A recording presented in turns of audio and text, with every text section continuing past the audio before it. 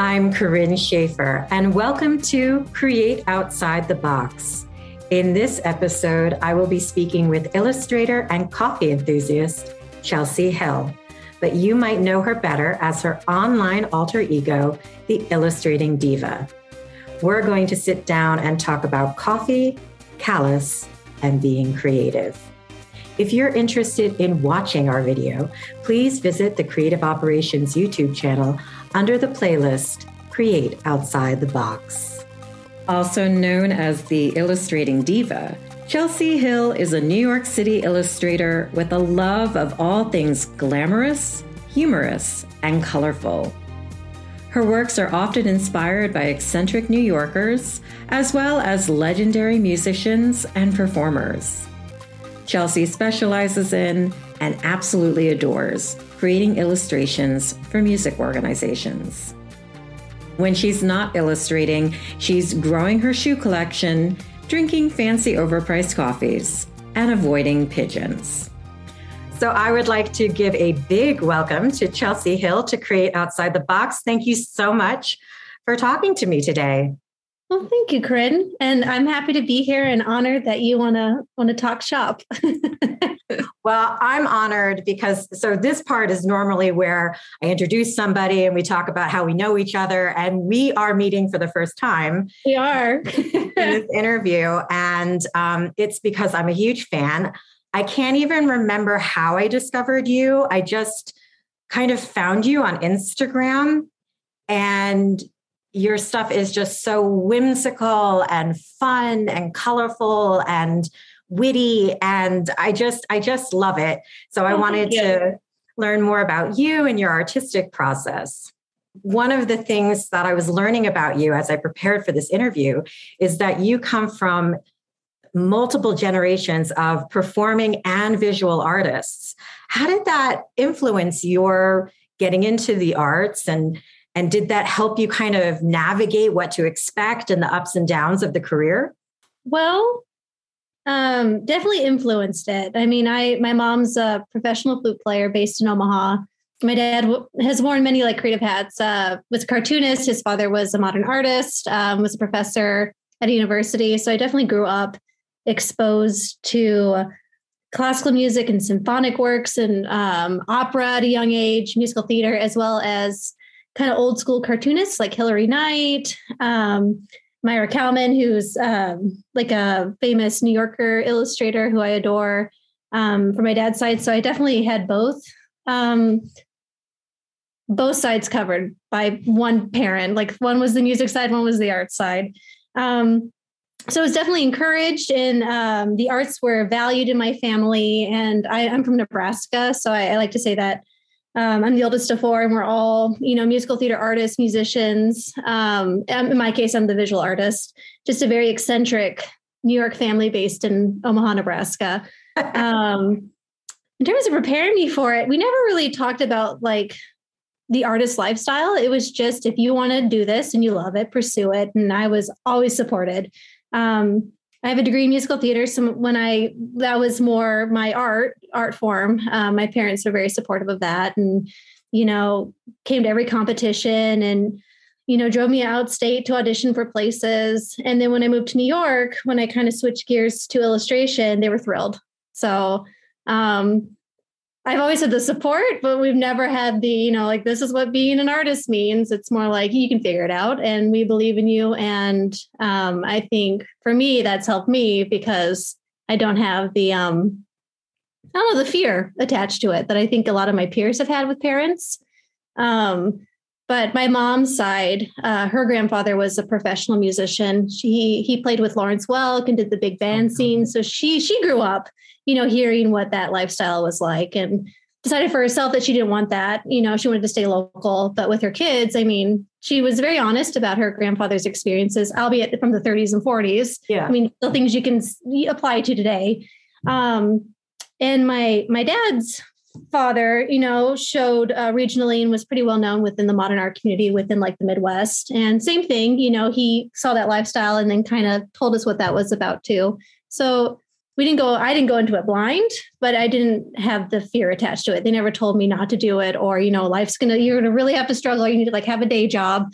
It was always just go for it. Yeah. There wasn't this added pressure to it, because I think you're absolutely right. I think the fear and the pressure gets in the way. Oh yeah. And sometimes it's not even fear and pressure that our loved ones or our family are actually putting on us. We just think they have this expectation of us and we put it on ourselves, which is kind of crazy. So that must have been very freeing to just be like, I know where I am. They know where I am. I'm good to go, Yeah. And with that, I really learned to trust myself, and, I did. I moved here specifically to sing. I was a choral ringer for a while. And when I transitioned into illustration, that really resonated with my artistic expression more than singing ever did. They were like thrilled. They were excited. They were my biggest supporters, even though that's not why I moved here. Very excited whenever I called them to like know what I was up to and encourage like my own personal projects. So yeah, I give my parents a lot of credit for just helping me and my siblings truly know who we are as artists and trusting in our inner voice. So no fear attached to the lifestyle, only like endless possibilities and enjoy the adventure. Like that's what I grew up with. Yeah, I like that attitude. That's a good attitude to have. You're kind of getting ahead of me a little bit in the sense that, we know that you're comfortable and you love your life now as an illustrator. But as you mentioned, you started off studying musical theater and opera. Yeah. Yeah. When in high school, middle school and high school, I was definitely the singer of my peer group. I was the one that did, Nats, and not only like the local, regional, national, did the classical singer magazine competition. Like I loved opera from a young age. Like I was a nerd about it. I always listened to it. That's all I listened to. I wanted to go to symphonies. Like for my birthday, my parents bought me Renee Fleming tickets. Like when I was 10, like I was that kid. And so that to me was such an identity piece. So I went to school for musical theater, kind of like double majored in music so I could get a little bit more of the classical track. Moved to New York because I had met a playwright who like lined up a lot of Broadway auditions. So I kind of hit the ground running. Was here, auditioned, became like a choral ringer. And about a year and a half into living in New York City, it just was not resonating with me. I wasn't enjoying it anymore. Yeah. The industry's hard. Particularly like if like I moved to New York City, not really knowing that many people. Mm-hmm. So just the hustle and the showing up at 6 a.m. for auditions kind of killed the fun for me. So tried it, did the singing thing. Still music is my greatest passion in life. But through that, I developed an even bigger passion for illustration. Yeah. And I love that because you show your love for music through that illustration. Yeah. I just wonder, like as a kid, having both sides represented in your family, did you feel like you had to take sides? Did you feel like it had to be either or? Because I feel so many people limit themselves because as you said, like it was such a big part of your identity. It was how you labeled yourself. Like you were the singer out of everybody. And then when you started going down the path and started, actually creating the career in New York and seeing what it actually was like, and you're like, yeah, I don't know, this isn't resonating. But it is not resonating. Like I have to, create a whole new identity. And does that mean totally giving up this? Does it mean stepping into something new? Now you embraced it. I mean, I get the sense that you're like, I'm ready. I'm not afraid of this. I'm just, Chelsea 2.0. But I think for a lot of artists, it's hard because they cling so much to one identity and they don't look at it as expanding. And I actually don't think people have to choose all the time. Like if you love being an illustrator, but if you wanted to do a concert and, next year, just for you, just for fun, Chelsea, the illustrator can still do that. So I was just curious if you ever felt that, but it sounds like your family was just supportive no matter what you did. And you didn't feel the struggle with that. Never from them. I mean, initially when I did that transition, I had a lot of actual vocal issues. And so I think that was the tough component. And so for me, I mean, I was always visual. Like even just when I was singing, I was a spectacle. I always coordinated my outfits to the rep. Like I enjoyed that part of it. Like in my undergrad, I worked in the costume shop. I did all the the renderings. And so that was still very much so a part of my life. My identity was more as the singer, but that talent was always there.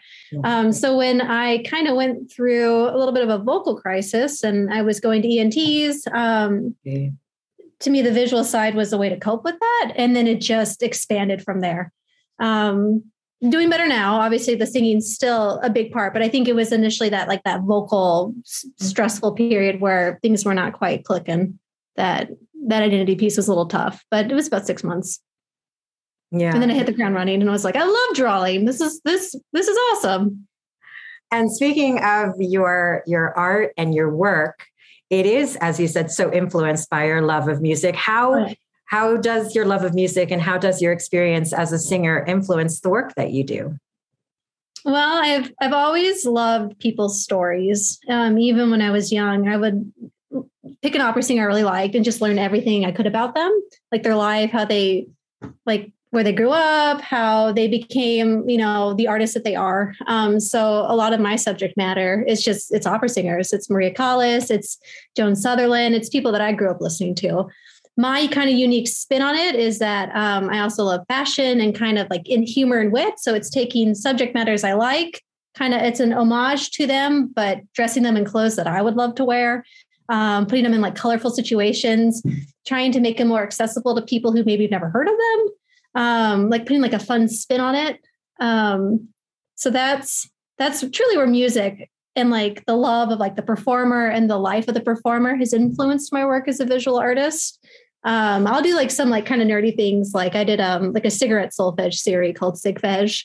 So it's the cigarette hands or the solfege hands with cigarettes. So just quirky things like that. I did also like a chart with musical clocks, but they didn't make sense. They're very nonsensical. Mm-hmm. So it was like the spinto soprano just is like yappy yorkie. Like the descriptions don't actually make sense with like the vocal description, which is what it's when you hear like a flock, you're like, what is that even? So you can kind of make it your own thing. So I do like nerdy things like that, but typically my subject matter, it's performers and, it's celebrating people that inspire me and that have impacted, my life growing up. Like I would just listen literally for hours to like Callas or Renee Fleming and just like daydream. Like the music was kind of a catalyst to letting my mind wander and just like opening up like daydreaming imagination. So I think it's always been connected.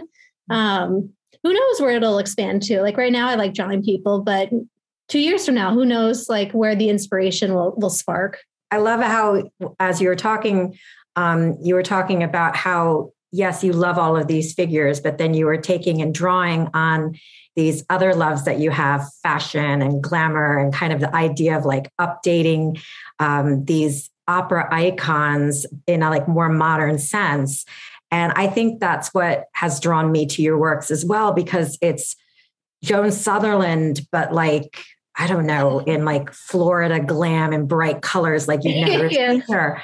And it works. Like, I love it so much. And the thing that I find, and it's not everybody, I am generalizing, but I find sometimes that the classical art forms, they struggle so much to update and stay relevant and cool while maintaining authenticity. And I think that because you're bringing so much love, like the love of the individual singers, but also like the love of fashion and just wanting to tell the stories. That's why your work comes off as fresh and authentic at the same time.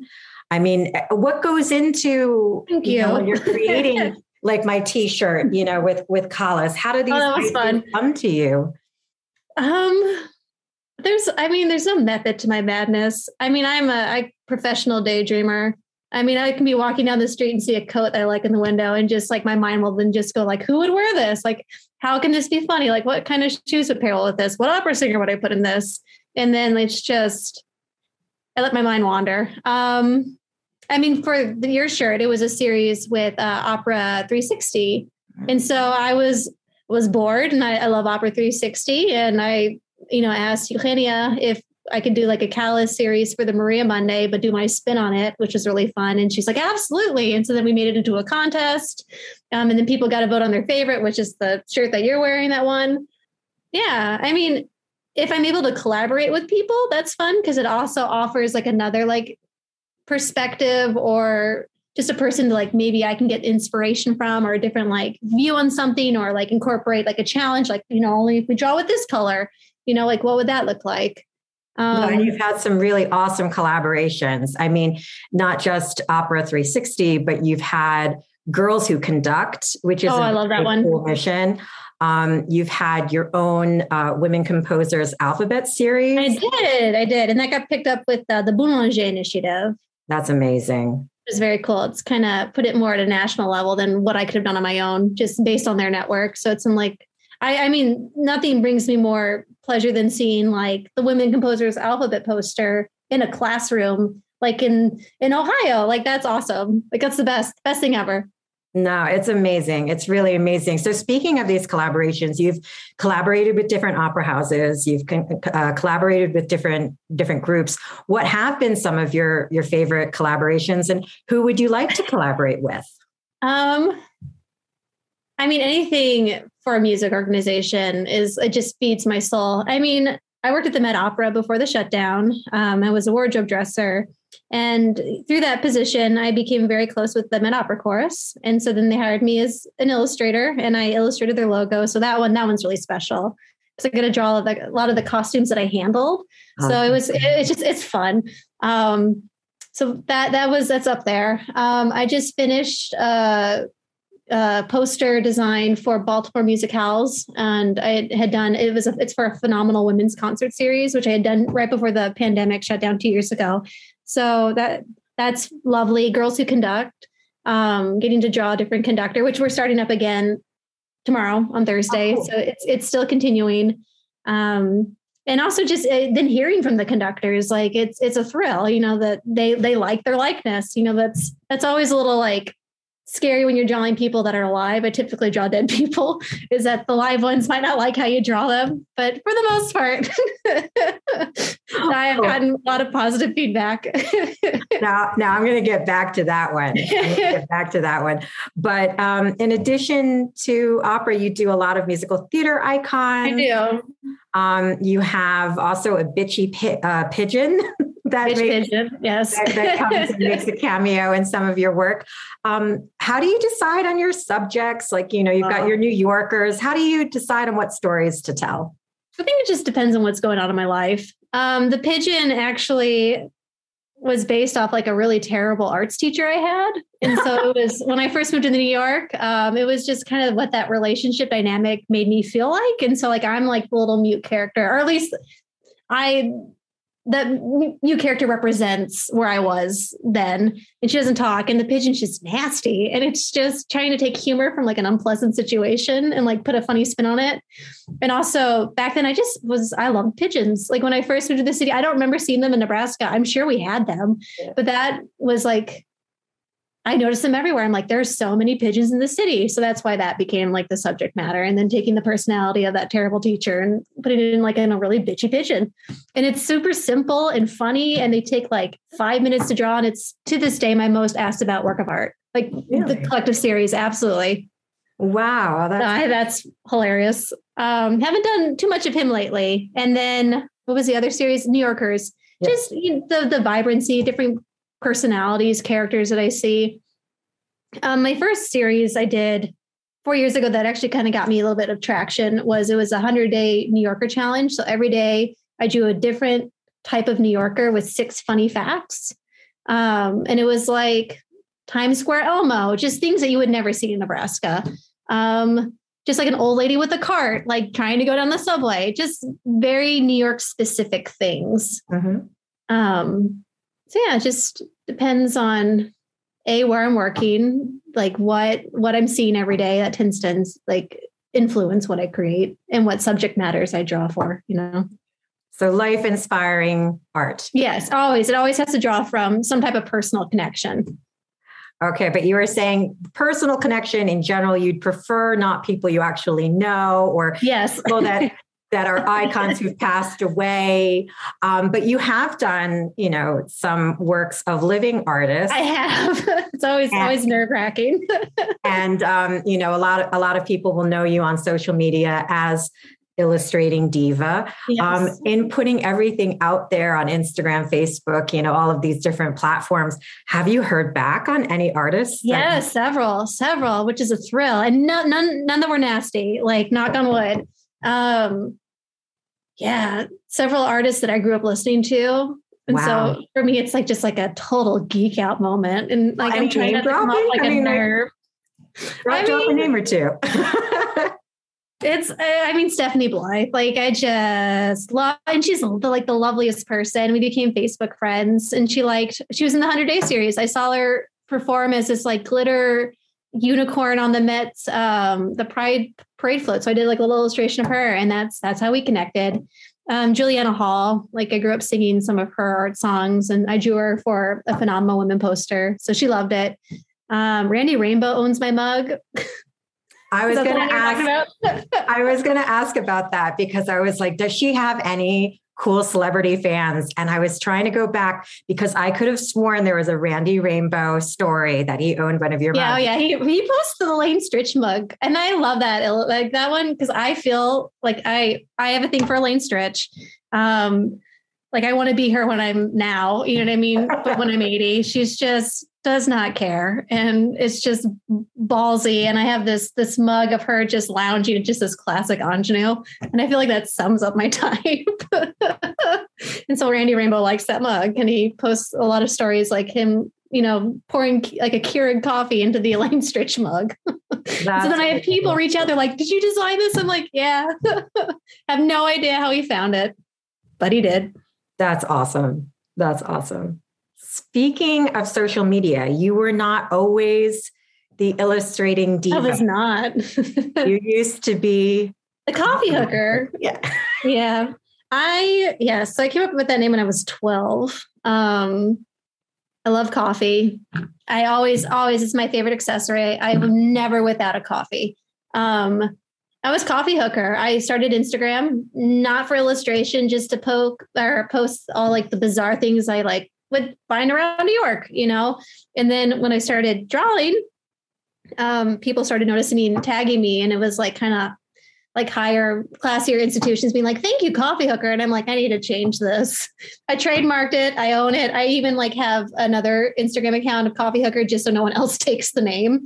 But then I was like, what's still me, but a little bit more like palatable for like different, institutions and organizations. And that's where actually with the Met Opera Chorus, we did a brainstorming session once during Akhenaten, and they're like, Illustrating Diva. I'm like, perfect. Yeah.